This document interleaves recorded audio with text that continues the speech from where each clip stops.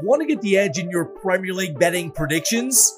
Pinnacle delve deeper into the data behind all of the Premier League matches every single game week. We combine Pinnacle's sharp betting markets with the game's latest analytical metrics to help you find value in the odds. This is EPL Insights. Welcome to EPL Insights for Gameweek 16 in the Premier League. Gareth Wheeler, Jake Osgathorpe, back with you for another week of prognostication and prediction. We did not have a podcast for the midweek fixtures, but we'll cover as much as we possibly can, provide you our feature five. We'll go rapid fire for the rest, and we'll feature our best bets of the week. Jake, how are you? It seems like a lot of football's been played since the last time we chatted. Yeah, it has. A lot of good football, though. It's been enjoyable. Usually midweek slates can be a bit of a damp squib, can't they? Because everyone's tired, games after a couple of days, especially the teams that are in Europe playing midweek, weekend, midweek meet, it catches up with you. So, yeah, we actually got some good football, entertaining matches, which makes the midweek slate and the work involved around it just, easier to accept and enjoy. A damp what? A damp squib. Squib. Okay. Yeah. I no idea. Well done. I think you said I don't know what it means. It's just, first, it's and just I'm like, saying, aren't all squid actually wet because they reside in the water? So we didn't make picks for the midweek fixtures, but we did last weekend. I'm coming off a really positive weekend. We called it a bounce back week because we both struggled in game week 13. 5 wins for me, a half win as well, and just 2 losses, which happened to be the City and Liverpool game, which I was backing the favorites, and they neglected to give me what could have been a near perfect week from my perspective. So where do we stand in terms of what happened in game week 14 and where we stand overall?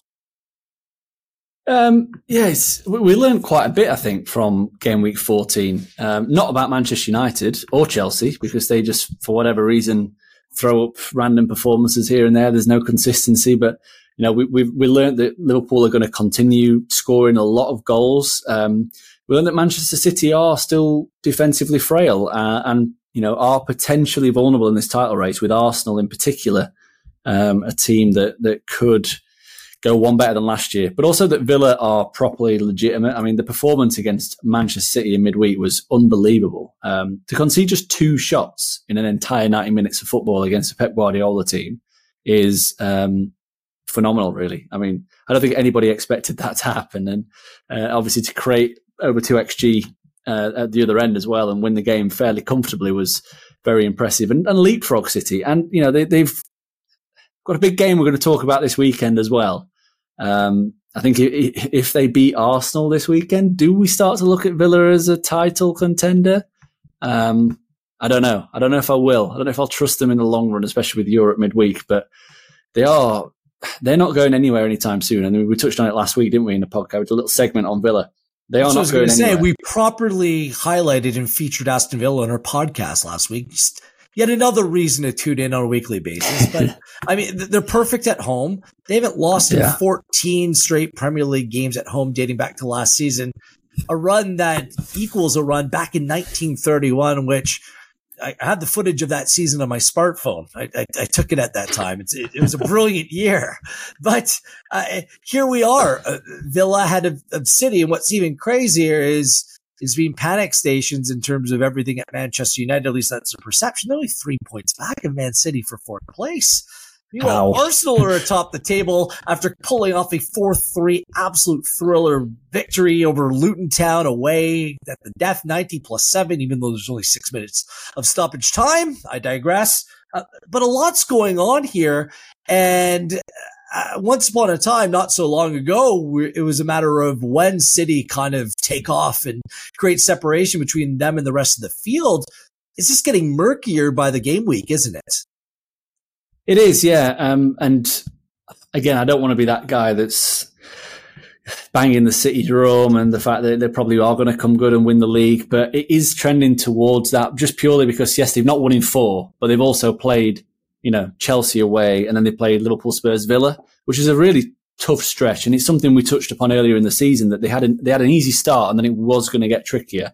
And they have tripped up throughout this tricky period, obviously with the defeat to Arsenal before that 3-win streak. But yeah, they're still missing key players. I mean, De Bruyne is going to be out. Still, he should be back. I think things back for the Club World Cup, which is a couple of weeks' time. Something else they have to juggle, in fairness. But Rodri is going to be back for this weekend. Stones is nearing full fitness. So they are starting to get back to a full complement. Obviously, Kovacic has been out for a while with injury. He's slowly building up to starting. I'm not saying that they're going to... I think that the price is probably at a point where you do look at it like we did last season and go, well, that is tempting. Minus 110 now on Pinnacle. They were a lot shorter than that a couple of weeks ago.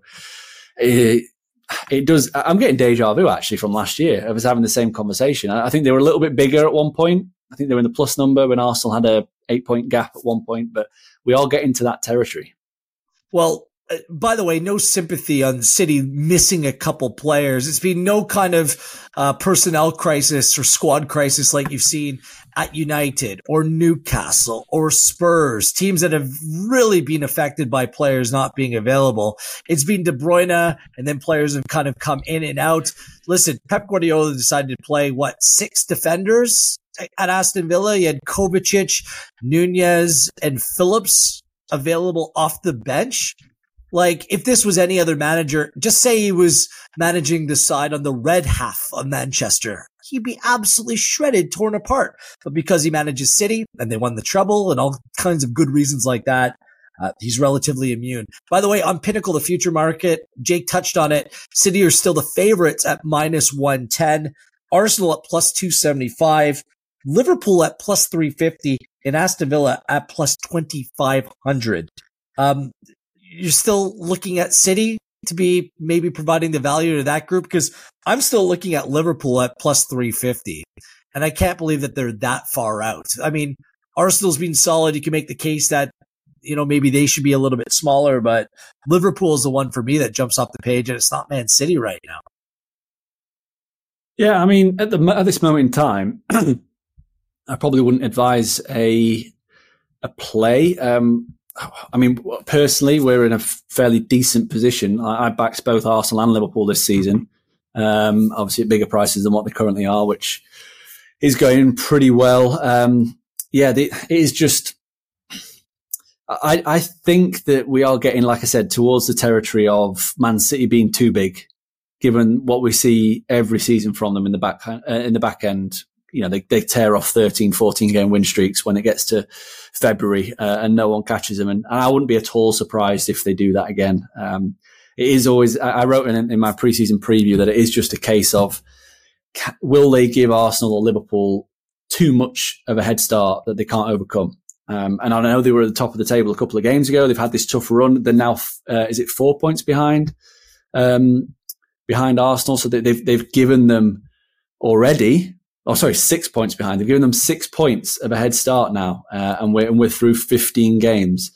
So if that gets to 10 and 12, then that becomes a big, big challenge for City to overcome. But if they can keep it within 9, get through the Christmas period, which is always busy and throws up some weird results, then I still think that City are the team to beat. And like I said, that price is getting closer to where I would recommend pulling the trigger on a Pro City bet. Very good. By the way, the futures plays, if you have a good lean or good feel about what a side will be at the beginning of the season, this is why you lean in. I got Villa on Pinnacle over the season total of 58.5 at plus 102. They're nearly there, aren't they? Right.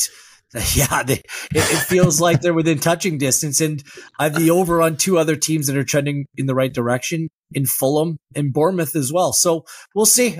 These are the things that you watch on a week-to-week basis, see progression, see regression, and you kind of ride that little bit of a roller coaster. But things, I just, right now, the other thing, Jake, really quickly, it seems like there is a bona fide, legitimate top 8 right now of sides who on their day can go out and beat anyone, even above them, around them.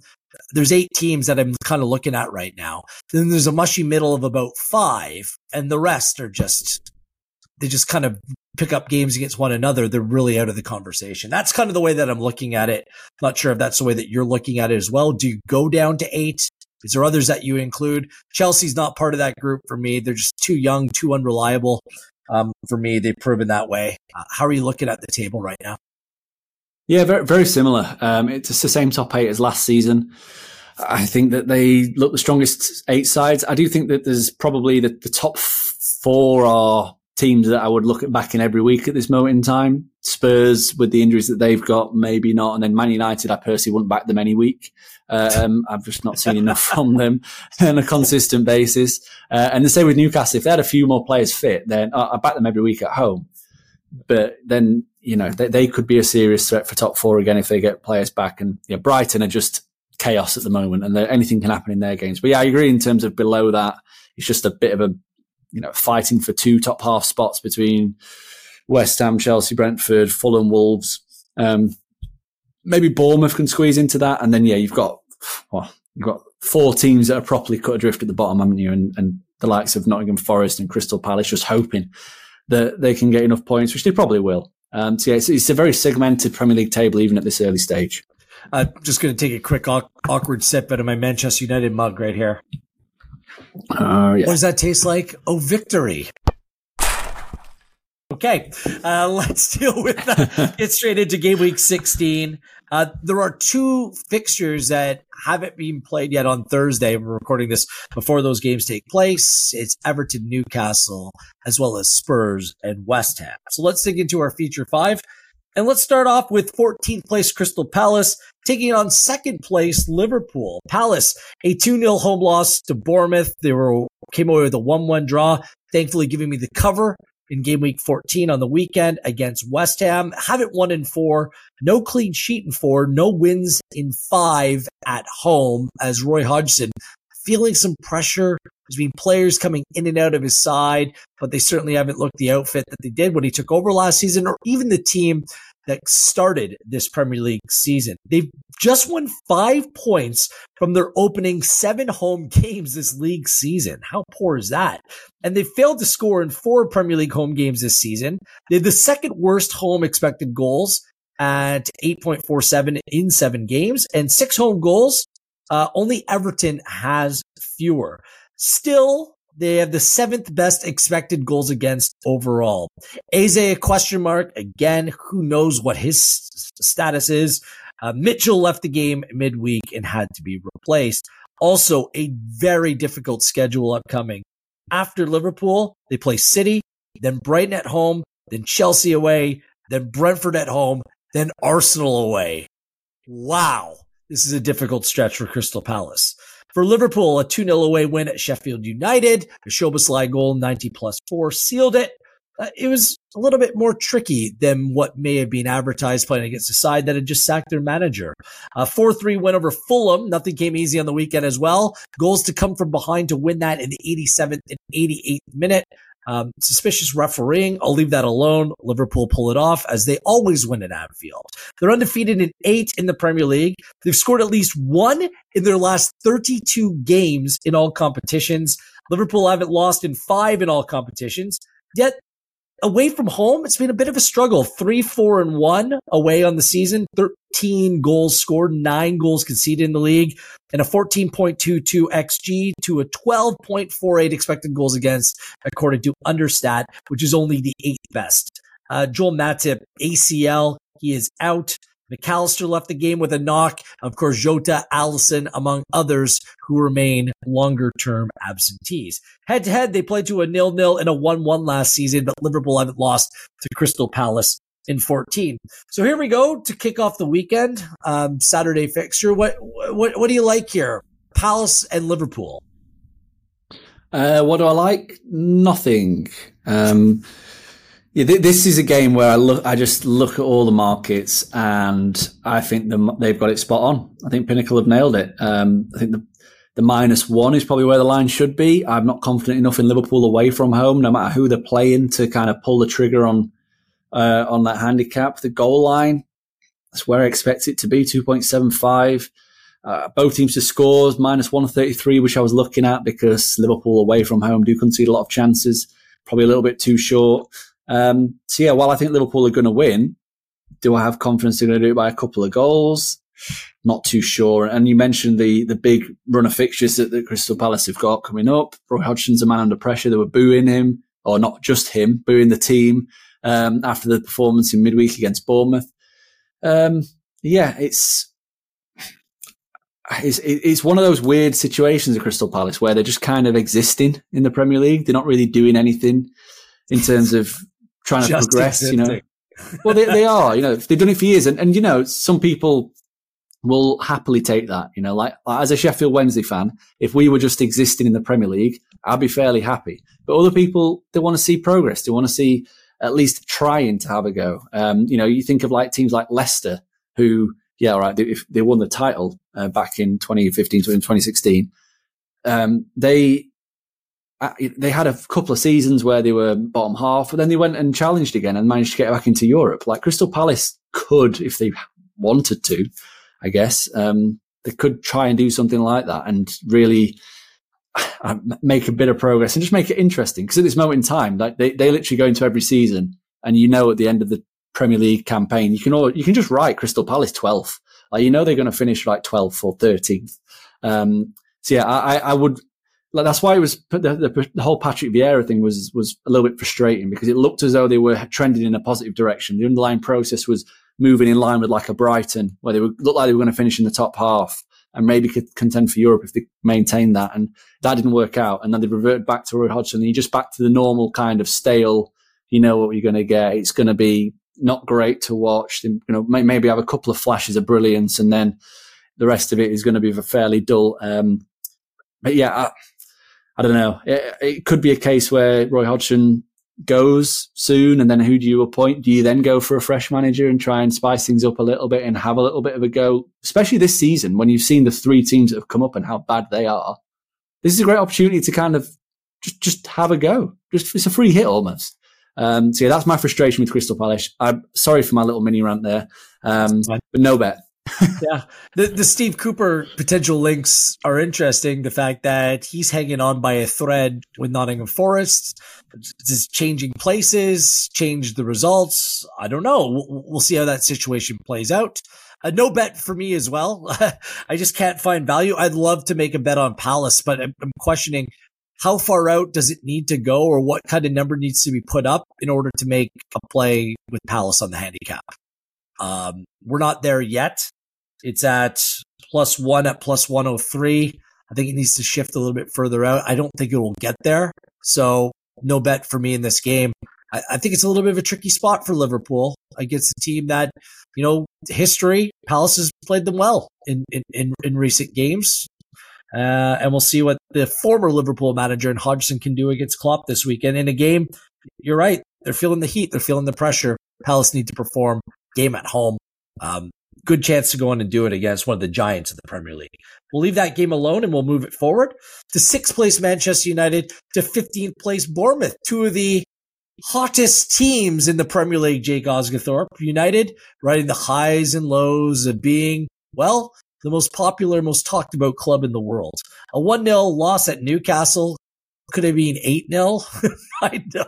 It wasn't very good at all, was it? Then you come home, and they could have put 6 or 7 past Chelsea and ended up in a much more difficult 2-1 victory, but a much better performance from Manchester United. And now they're only 3 points back of Man City. 4.04 XG against Chelsea for Manchester United midweek versus just a 0.42 on the weekend. And by the way, only Chelsea has had a higher XG in a game this season. That came against Spurs. So incredible. United getting involved, at least providing some sort of attack. Had 28 shots, 18 of those shots coming in the first half of that game. For United, no clean sheets in 3. 5 wins in their last 7 in the Premier League. Still haven't drawn a game this season, and that's kind of the reason where they sit in the table. 5-0-3 at home, 10 goals scored, 11 conceded, 16.06 XG, 14.414 expected goals against, is the second worst in the Premier League at home. Wow. Varane missed out with a quote unquote sore back. Manchester United do play Bayern Munich at home in a absolute must win on Tuesday in the Champions League. Big week for Bournemouth, the 2-2 draw with Villa. Ollie Watkins playing heartbreaker, scoring late in that game at home. Then a 2-0 away win at Palace. 4 wins and a draw in their last 6 in the Premier League. Over that span, by the way, they also beat Newcastle in the last 4 with 3 wins and a draw over the course of that. So they're finally starting to play some decent football. They've gone over 2.5 in 8 of 10. Both teams to score in 6 of 8. 2-1-4 away from home, but both of those 2 wins were in their last 2 away games. 18 conceded away from home is the second most. Lloyd Kelly out with a hamstring injury among a pretty significant list of absentees. This is a good run of fixtures for Bournemouth as well. Not only the Palace game before, United here at a pretty decent spot, but then they play Luton Town, Forest away, and Fulham ahead, so they can head into the new year on an absolute high. Head-to-head, United won 3-0 at home and 1-0 away last year, 3 wins in a row for United over Bournemouth. So 2 teams, at least in terms of the form table, are excelling. What do you make of this game? All of a sudden, this is a pretty compelling one. It really is, yeah. My big question is, can United back up that performance against Chelsea? Because, from what we've seen so far this season, the answer would be no. They've just lacked all kinds of consistency. You see 1 flash of good and then 2 flashes of bad. So I'm very hesitant to make a pro-United play here. In fact, I've got more trust in what I'm going to see from Bournemouth this weekend than I have from United. As you said, they racked up a load of XG against Chelsea, but it could have just been an aberration playing against a Chelsea team that does concede a lot of good chances. Before that game, United had averaged just 1.4 expected goals for per game. So to go out and rack up over 4 is a proper one-off. And I wouldn't be surprised to see them revert to that kind of level. Like you said, Bournemouth one of the form teams in the league. They've won 4 of the last 6, 13 points from a possible 18. But not only are the results good, the underlying process has been excellent. So they've actually deserved every single point they've got. And to be fair, they were really unlucky not to beat Villa. They won the XG battle very comfortably last weekend, generating over 2 XG against a good Villa team. They've averaged 2 expected goals for per game and 1.1 against across that 6-game span. And I really like them to get a result at Old Trafford. I really do. I'm taking the handicap. We've got Bournemouth +1 at +101. That's going to be my play. That means obviously if Bournemouth avoid defeat, we get a winner. If they lose by a single goal, money back. And I would be shocked if the way in which they're playing right now, the way in which they're defending as well, like I said, that expected goals against figure is really impressive. That they go there and get beat by more than 2. So I think this is a very, very strong, solid play. And I was expecting, we were all wondering when it was going to click into gear for Bournemouth, because we'd all seen the promise from Variola over in Spain, what he'd done with Vallecano, how he wanted to play, the players that they brought in kind of suited that system. It was just a matter of when and if they would give him enough time. And again, I'm going to go back to the fact that there's 3 really bad teams at the bottom of the league. If it was any other season, he might have gone earlier in the campaign. But because those teams down there have got so few points and look like they're not going to win as many points as required to stay up, then I think they afforded him extra time. And that's really paid off, because they are looking like a potential top half team, the way in which they're playing right now. Yep. I like the manager. I like the team. I went preseason in terms of their over in terms of their total points. Tavernier back in the team. I don't know what it is when he plays. They produce. They're still missing some players in the midfield. Scott Adams that they thought they could depend on, but they're doing okay. I don't know what the result's going to be, but the markets have shifted with my play. I locked it in last night. I heard Eric Ten Hag speak post-game about the positioning of Scott McTominay, and they just want him to get forward. And they're just really playing with one holding midfielder with Bruno and McTominay in front. And it required an incredible amount of work from Garnacho and Antony in that game to make up for some of the defensive deficiencies. And Chelsea still had plenty of chances. They had an XG over 2 in that game as well. Over 3 is the play in this game. I locked it in at -107. It's already shifted out on Pinnacle to -114. We'll see if it continues to shift. Bournemouth themselves have been an overside 8 of their last 10 games as well. United are going to continue to play this way. This is the way that Ten Hag wants them to play. Wide open, exciting, end-to-end stuff. Unfortunately, it just leaves United completely susceptible, especially in the counterattack. And the way that Bournemouth press, I think they can go and score in this game as well. So I don't know who's going to come out on top necessarily. I lean to United in this game, but I like there to be goals. So over 3 at -107. Anything, Dad? No, I could see it being an end-to-end as well. All right. Let's move things forward.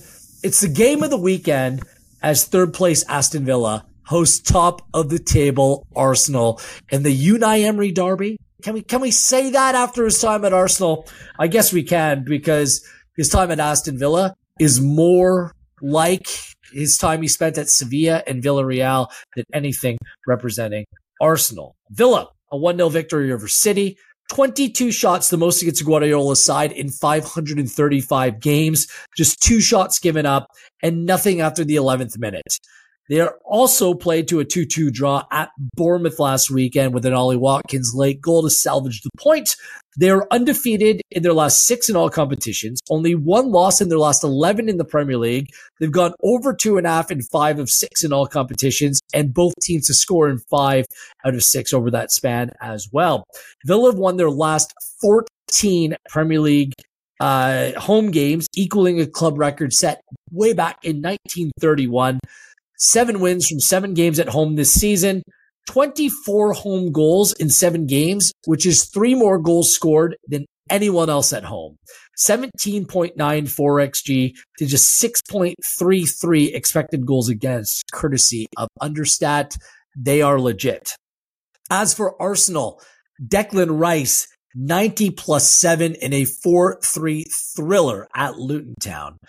It was a mess. The day was an absolute mess for David Raya, but Declan Rice and company end up pulling this out. Mark Odegaard, by the way, phenomenal in that game, as he's been all season. They also won 2-1 over Wolves last weekend. By the way, the Rice goal, it was their latest winning goal away from home since the 06-07 season. More importantly, it was their 3rd game-winning goal in the 89th minute or later. They also had an 86-minute winner against City and an 84th minute winner against Chelsea. The late show is for real with Arsenal. 6 straight wins in all competitions. They've gone over 2.5 in 4 of 5. They've been the first to score, by the way, in their last 6 games. 5-1-1 away from home. 6 goals conceded away is the fewest, and they also have the best away expected goals against. Tomiyasu, the latest casualty, is out long-term with a calf injury. Head-to-head, Arsenal won 4-2 at Villa Park last season, as well as picking up a 2-1 home win against Villa. Arsenal have won 4 in a row in this matchup. So here we go. 2 teams that, for whatever reason, people are still looking at. Is this team legit? Can they go on and actually do it and go on and win a Premier League? Villa, Arsenal, we can't wait. Where are you leaning in terms of a play in this game, Jake? I'm definitely leaning towards Villa, like without a shadow of a doubt. I think that this Villa train is going to keep on rolling. They've been excellent all season long, but especially at home. You know, we've said it numerous times now on this podcast that away from home we have question marks, but at home they are incredible. Like the underlying data they're putting up, obviously the results they're getting. Going into the midweek game, my only nagging doubt around them potentially getting a result against Man City was the fact that over this what was 13 games at the time winning streak, they'd not really played anyone of any stature. I think they played 3 teams that finished in the top 8 last season. They played Brighton, Spurs and Newcastle. So they played basically 10 teams that they should have beaten. And they had done. But again, you can only beat what's in front of you. And you know, to get on that run, that momentum just keeps on rolling. But I think what the phenomenal stat is that this 14-game winning streak, they've won by an aggregate score of 38-6. So they've conceded 6 times in 14 home games, which is bonkers. And yeah, I think they'll do it. Like I think Villa will win. Just looking at the handicap, I think there's a safer place to be made, just in case this does end up in a draw. You know, the line's at plus a quarter at the moment, but I'm going to take it a little bit further. I'm going to take plus a half because we're still getting a good price on that. Minus 123. And yeah, Arsenal, they're an interesting case away. Like they top the away points chart. But if you just look at the results, they've not been massively impressive. 4 of their away wins, they've won 5. 4 of them have come with a single goal margin. The only outlier there is a 4-0 win at Bournemouth, which was a proper again, aberration in the way which Bournemouth have played since. When they've played against good sides this season away from home, they should have lost to Chelsea. They were 2-0 up. Robert Sanchez passed Declan Rice to go at their ball with an open net, basically, to get them back in the game. And they lost at Newcastle. And then if you look at last season, they won just once against the top 5 away from home last season, lost twice. So the record when playing against good teams away hasn't been great. So yeah, I'm happy to ride with Villa. I think that, again, you obviously have doubts of the toll that midweek game will have taken on them, but the same could be said for Arsenal. I mean, they were pushed all the way by Luton. They have had an extra day's rest, but I think the way in which Villa and Unai Emery is managing that squad is excellent. I wouldn't be surprised to see a few changes for the weekend and freshen it up a little bit. I wouldn't be surprised to see Diaby come in. I wouldn't be surprised to see Jacob Ramsey starting, just to keep the fresh, keep them, making them able to play at that high octane level and press Arsenal really, really high and intensely. So, yeah, I think that Villa are in a good place to get a result against Arsenal. And I think I could be wrong here. I'm trying to think back to last year, but I think that Arsenal were the last team to beat Villa. They are at Villa Park. It was that weird game where Jorginho had that shot from the edge of the box late on. It hit the bar and hit Martinez and went in, if I remember rightly, to make it 3-2, and then Martinelli scored late on. So, that'll be in the back of their heads, wanting to get a result against the last team that beat them. Not that that's obviously the sole motivator for this bet, but everything that Villa are doing at the moment is turning to gold, and Unai Emery deserves great credit, and I'm sure he would love to beat Arsenal. Jake, that's why you're one of the best in the biz. I actually had that in my notes and I did not reference it. Arsenal was the last team that beat Villa at Villa Park, and the Unai Emery ties. There's all sorts of stuff going on here. You're right. Villa's the play. I'm going to just go straight up on the handicap. It's actually shifted out to plus 109. Villa at plus 0.25. So if the game ends in a draw, it's a half win. I'm fine making that. I think Villa can win this game outright with the added insurance at a plus number to go on and win it. I'm going to make my stake 1.5 units for this one. Yeah. Mine's 1.5 as well, I've got to say. Arsenal at the Emirates, it's very difficult to bet against them. Arsenal away from home, I think they're a little bit more susceptible. We'll see what their fullback areas. It looks like that's a position. If Diaby comes in, they can really find some joy against this Arsenal side. And like I said, Arsenal have been leaving it late, very late in these games. Not taking anything away. They're showing great composure. They're a little bit fortunate to get some of the teams that they played against and what they've been able to give away. Fixtures are building up for Arsenal as well. And Villa, there's enough in this team. They're pretty deep. The Emery has options in this team to go in and play different players in different scenarios. So Villa at home, it's just not I'm not betting against them right now. So we're aligned here. Villa on the handicap. You're pushing yours out a little bit further. I'm fine with just taking what is there at plus 109. Decent number. So let's go. Villa can continue to creep up the table, but we're aligned there, and we're both convinced by what we see. Away from home, Villa, in terms of projections, has some work to do, but at home, they've been as good as it gets. Let's move. Imagine if they win. They'd be 1 point behind Arsenal, which is madness. They still need to play the great Manchester United before the year is out. So they will drop some points. It's just probably not going to be this week. Well, let's see how things go. Sunday, it's 18th place Everton taking on 10th place Chelsea. At the time of recording, Everton haven't played their match on Thursday, where they played Newcastle at home. But they did beat Nottingham Forest 1-0 last weekend away from home. 4 wins and a draw in their last 6 overall. It's just that points deduction that puts them in 18th. 4 wins and a draw in their last 7 Premier League games. Their home form has been the thing that's been problematic. At Goodison Park, 1-5 ahead of Thursday. Just 5 goals scored at home, despite, according to Understat, having an XG of 14.7. They're just completely underachieving, and they actually have an 8.79 expected goals against, which is a decent number. The underlying numbers are okay at home, just the results, not so much.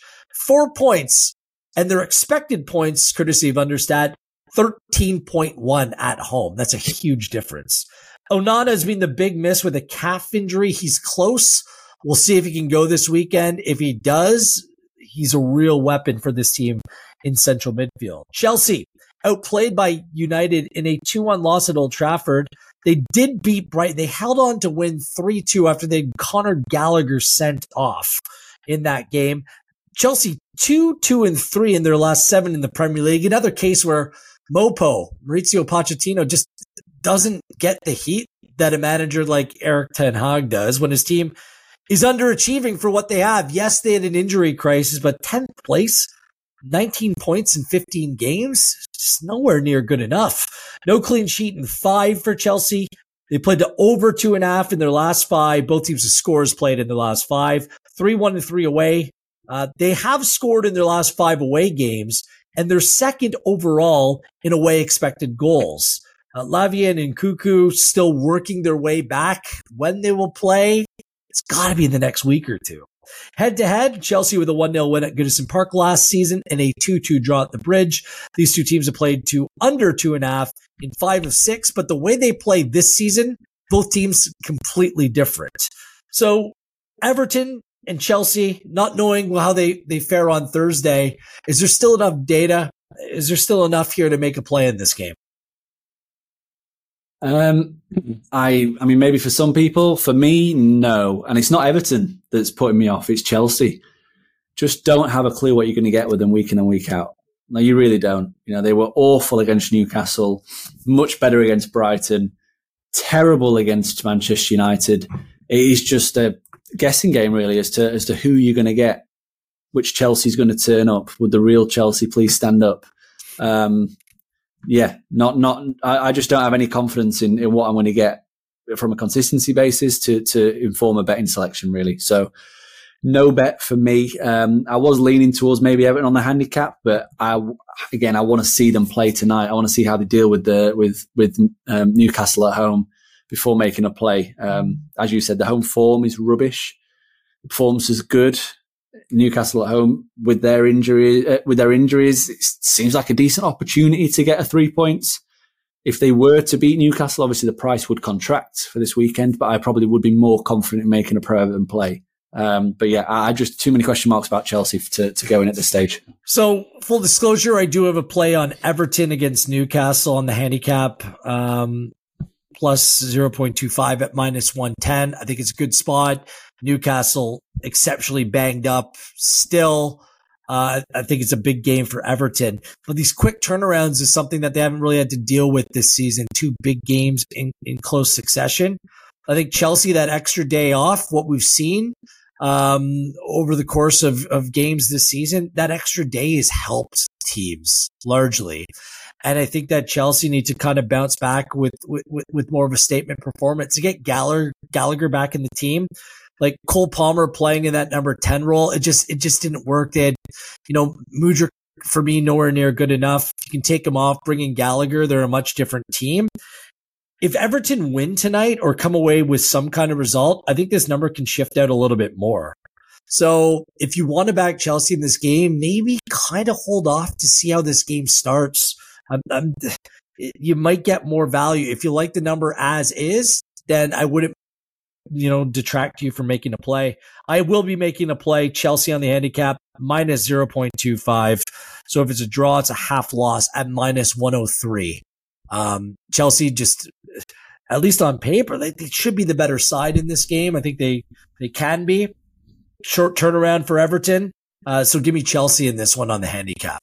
So do you have a feel? I know that the game's going to be done by the time this podcast comes out, but that Everton Newcastle play is one that jumped off the page for me. Newcastle away from home with so many injuries. It's just, I like this Everton side. I think it's going to be a really competitive game on the weekend.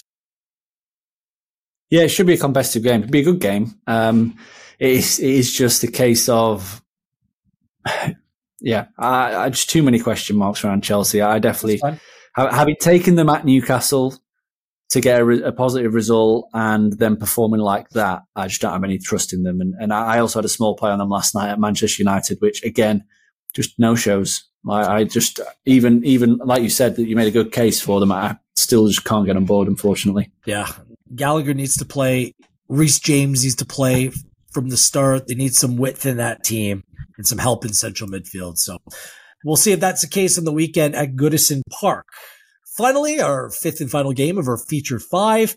It's 5th place Spurs taking on 7th place Newcastle. Both teams do play at Thursday after recording.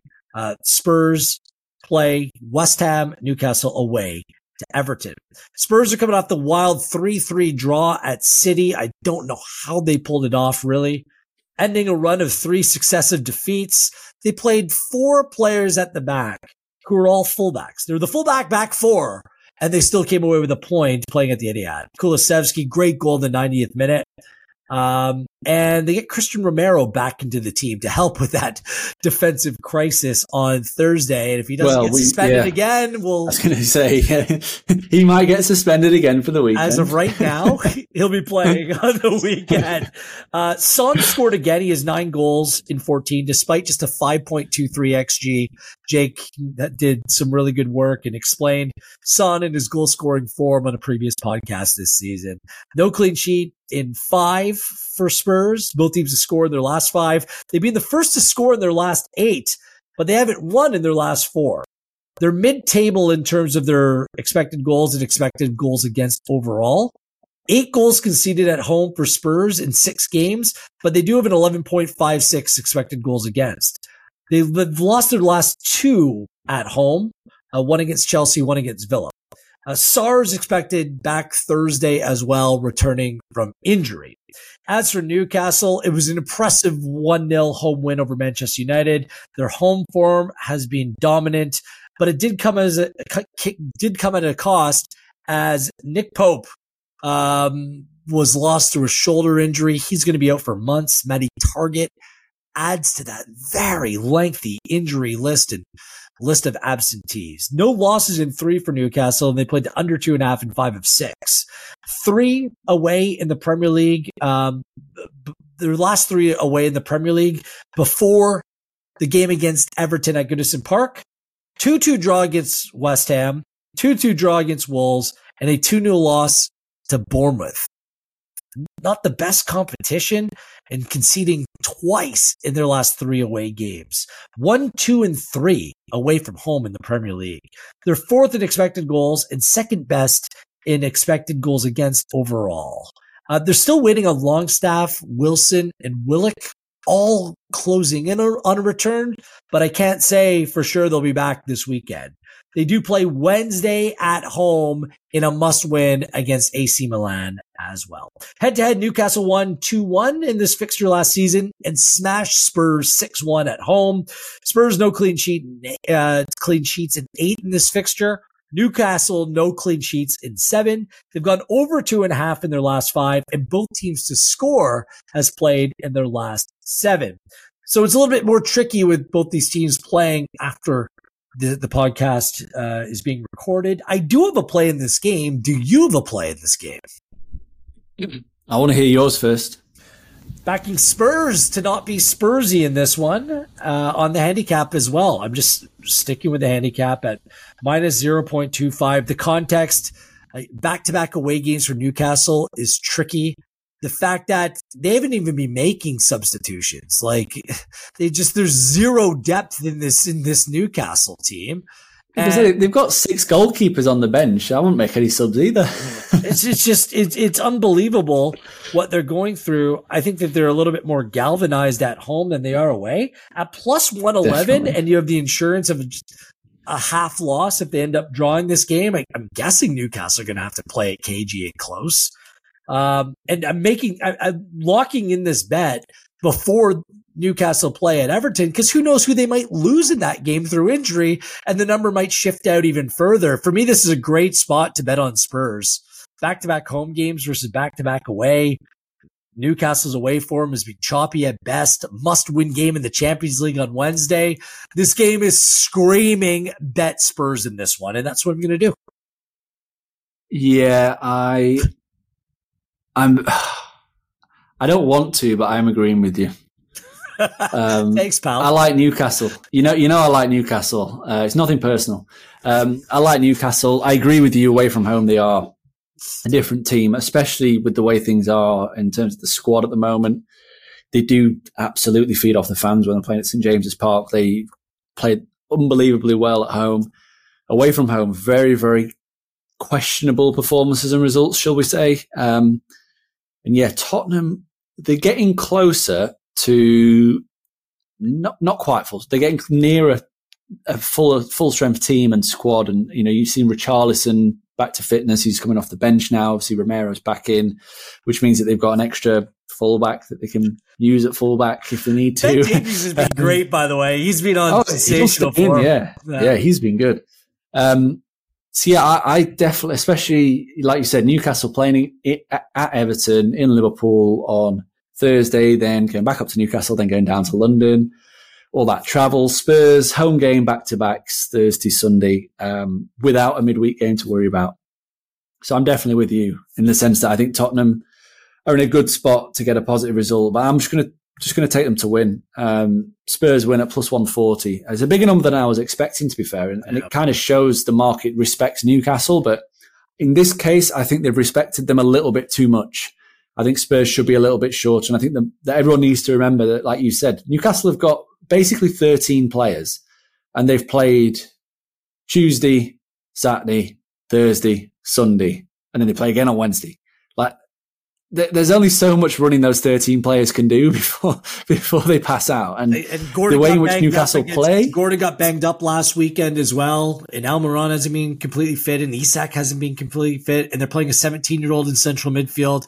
I can make a million reasons why. You know, I'm going to make this bet 1.5 units as well. Let's just hope Spurs don't go all Spursy on me. That's always the danger with betting Spurs, but I'm going to back them here. So you're going to go with the outright. Yeah. For me, just that little bit of insurance at plus 111 has me, you know, I have no problem betting Spurs to win this game, but that little bit of insurance still in a decent plus number on the handicap. That's something I'm going to take. Yeah. I think the other just final factor, I know we've talked about the fixture list, but we're talking about a Premier League game where after this match, there's going to be another 22 matches to be able to claw back a deficit into the top four. Yeah. Wednesday provides them with one chance to get through the Champions League. Like, if I'm Eddie Howe, I know which game I'm prioritising. Yeah. And it's that home game against AC Milan with an admittedly slim chance of qualifying for the Champions League or even finishing in the Europa League spot, because you've got another 20 games to really relentlessly hit the Premier League, hit it. So I 100% could see. Not obviously, he's got no players to rotate because they're all injured, but you could see them maybe just reining it in a little bit and conserving a little bit of energy, which might lead to quite a bit of success for Spurs. So, yeah, I'm on board with you about Tottenham winning, but like you said, I'm just taking the straight up win. All right, brilliant. Let's hope that for all of us that play comes to fruition. Let's go rapid fire quickly through the remaining 5 games. 13th place Wolves against 16th place Nottingham Forest. And Steve Cooper's being given at least one more game to try to turn things around for Nottingham Forest, coming off a 5-0 loss at Fulham, 4 straight losses, and 5 losses in 6 for Forest. Wolves and Forest, do you have a play in this one? Gimme Wolves, minus 114. I think this is a cracking bet. I really do. I like Wolves, the way in which they're trending. Their home form in particular has caught the eye. They're unbeaten in 5. They've won 3 of those, but they've actually played 4 of the current top 6 in that time. And yeah, the underlying process in those matches have been very, very impressive. Yeah, City, Villa, Newcastle, Spurs have played across those 5 games. They've won 3 of those, drawn 2. And yeah, Forest, it is getting closer to last chance saloon, isn't it, for Steve Cooper, you would imagine? Again, he might just be one of those where there's 3 worst teams, so they might hold off from sacking him. But away from home, since promotion, it has been abysmal for Forest. 19 defeats in 27 away games.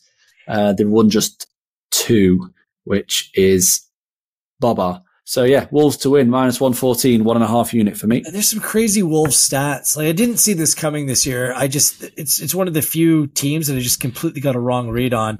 Hee-Chan Huang has 8 goals. Neto hasn't played for like how long? And he's 8 assists. It's wild, some of the numbers that they're putting up. I have a different play. Both teams to score, yes, at -114. Let's just check to make sure that it's still there. Wolves, both teams to score, played in 9 of 10. It's desperate stuff for Nottingham Forest. They need to come out and be able to attack in this game. They've been a reliable overside, 5 in their last 4 games as well. A lot of that has to do with them conceding, but I think it's at -114. Let me just check and see. At least it was. Yeah, -114. A full unit play on that one. Both teams to score, yes, for this one.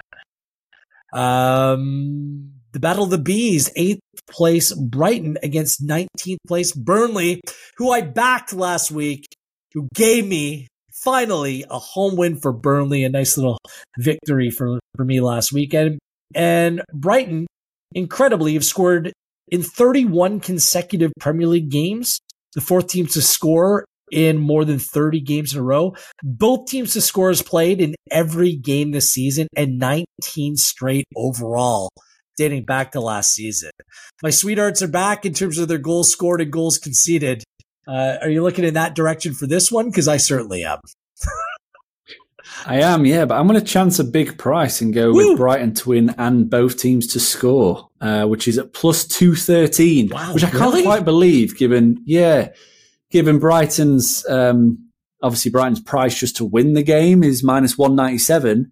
And both teams have scored in every single Brighton game this season, which is, it's trimmed it a little bit, +210 now for a Brighton win and both teams to score. And I think the main kind of selling point for me is that Brighton, they've dropped points against teams they shouldn't have dropped points against, but they all kind of have stuff in common. Like Sheffield United, who's the other one? West Ham, Fulham, they all kind of went to the Amex and parked the bus a little bit and tried to frustrate Brighton. Burnley won't do that. Burnley don't change their approach for anybody. They will leave Brighton space to exploit them. And I think Brighton will have more than enough firepower to blow Burnley away. And as we've said, defensively, they just remain very suspect, Brighton. They always give you a few chances. So I was happy to take a play on a bigger price there.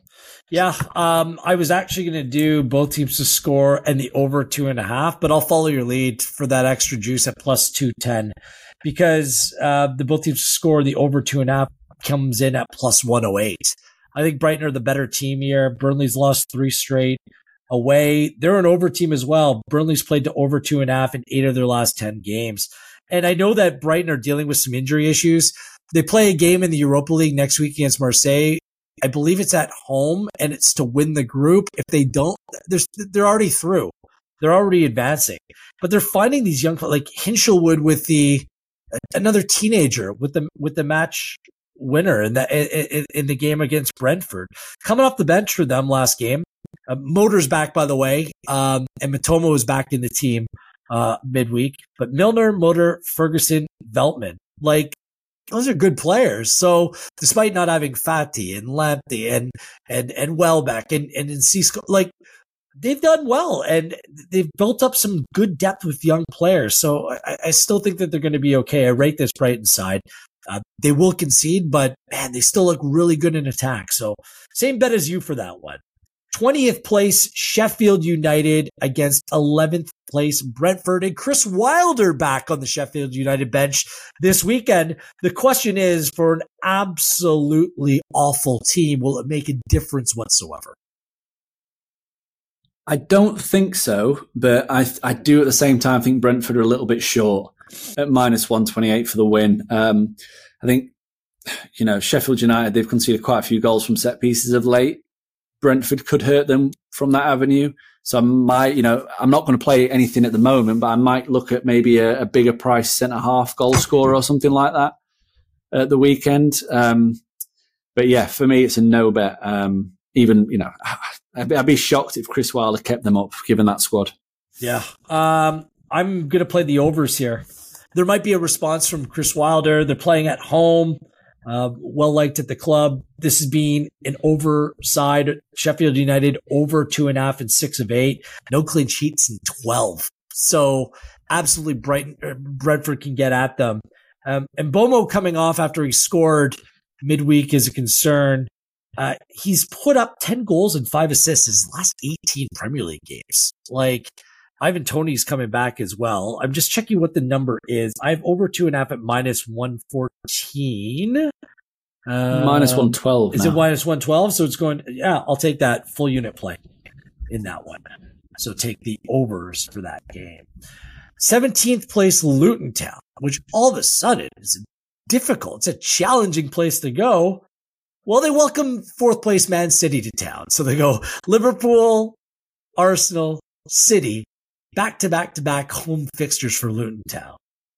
They haven't lost. Well, all of these Luton Town home games have been decided by a goal or less this season, yet they can't keep a clean sheet. Haven't had a clean sheet in 18 games overall. In City, I mean, it's well documented their struggles at Aston Villa. Pep Guardiola, his team is winless in their last 3 Premier League games, equaling the longest run without a league victory under Pep Guardiola. Last time it happened was back in 2017. I'm expecting an emphatic response from City this weekend. I'm not sure about you, but that's kind of where I'm leaning for this one. Emphatic could be in multitude of different ways. It could be a 6-0 thrashing. It could be a 2-0 win. That's more room control and more what we've seen in recent years. I'm taking Luton on the handicap. I think that handicap's too big, and I think it's very disrespectful to Luton, given the performances they've put in against the big teams so far. I know the XG totals haven't been very good in those matches, and they should have lost by more, but their goalkeeper is fantastic. He's having one of the best seasons, he's having a great season in the Premier League so far. And like you said, they've only lost by a single goal margin in their home defeats. The home process is not terrible. They're creating 1.4 expected goals per home game. So I expect them to get on the score sheet. And then if they get on the score sheet, Man City have to score 4 for this bet to lose. So, I'm taking Luton plus 2.25, 2.25, which is huge. Like, when do you ever see a home team with a 2.25 head start? Very rare. Just imagine what the handicap is going to be at the Etihad. It's if it's 2.25 at home. It's done that for a reason. And it's about time. It's been a while. Head to head. Oh, head to head. Where Jake has been really dominant this season. Like, look, Lockyer dealing with a back injury. I'm not sure if he's going to be back. Kabore can't play against his parent club. It's going to be a difficult one. Rodri's back in the team. They haven't lost in 43 consecutive games. Rodri's featured. It's just Doku should be back as well. I mean, it's time to heap on the pain and take out some frustration. Instead of Pep taking aim at Gary Neville and Jamie Carragher, how boring is that? How about get your team to play, an actual team on the field, and go and thrash them? Bournemouth can't be the only team that City go in and thrash every time. Like, Luton Town's ripe for the picking here. They conceded 4 to Arsenal. How many are City going to score? City minus 2.25 at plus 103. Let's go. And a head-to-head victory, hopefully in my favor, against Jake. How do you want to do the head-to-head? Because obviously it's 2.25. Like, are you willing to give me an extra quarter there? Sure. Yeah. So City win by 3, yeah? Done. Oh, okay. God. I've seen you coming there. I've seen you coming. Extra quarter goal as well. Looking forward to that 6-1 lead on the head-to-heads. And finally, 12th place Fulham against 9th place West Ham. Fulham has scored 3 or more goals in 3 consecutive Premier League games for the first time. Raul Jimenez, the Mexican international, has woken up from the dead. 3 goals in 4 games. He had 3 goals in his previous 47 goals. Of course, West Ham plays Spurs on Thursday. Do you have a final play in this one? I'm going to take the over 2.5, minus 114. Like you said, Fulham have found a bit of attacking form since the break, created loads of chances, scored loads of goals, still conceding chances. And West Ham, so before the game against Spurs, they've hit overs in 10 of 14. Also, welcome back Jared Bowen last week. And I think that this could be quite an interesting game. So, yeah, overs, full unit, minus 114. I don't think that Fulham is this much of a better team than West Ham, like the market's showing here. I think West Ham are just as good, maybe even better than this Fulham side. I know that they have an extra day rest, but is there going to be that much of a difference in this game? West Ham, aside from Mikel Antonio, by the way, are completely fully fit as well. So give me West Ham, draw no bet at plus 120. Plus 120 for a draw no bet. There's something like kudos to Fulham, but Tim Ream's still their center back. Like I still look at this team. I'm just they're a decent enough side, but they're not that much better than West Ham. I don't even think they're a better side than West Ham. So yeah, West Ham draw no bet. Give me that all day. Full unit play at plus 122, Jake. That just seems a good number for me. Seems big. So, all right. Anything else to add? Any favorite bets this week? Favorite bet is probably Wolves to win. I think they're cooking at the moment, especially at Molineux, and the way in which Forest have performed away, that price looks too big at the moment. Minus 114. Spurs Newcastle. Context, we laid it out. Spurs are the play on the handicap in this one at a plus number. Seems like the most salient, the best play of the week to be made. Follow along at Jake Oz for all of his fine work. Myself at Gareth Wheeler at Gareth.Wheeler on Instagram. We'll be back next week to break it all down. We have Champions League, Europa League, and Conference League fixtures in between. Plenty of football as we head into the holiday season. And for us, we're in the business of giving gifts of correct picks and making profit on a weekly basis. Good stuff this week, Jake. We'll do it all again next week. Nice one. Enjoy. Come on, Luton. Good luck on your plays. Come on, United. Come on, City. For this weekend and one weekend. On behalf of Jake and everyone at Pinnacle, I am Gareth Wheeler. This has been EPL Insights for Game Week 16.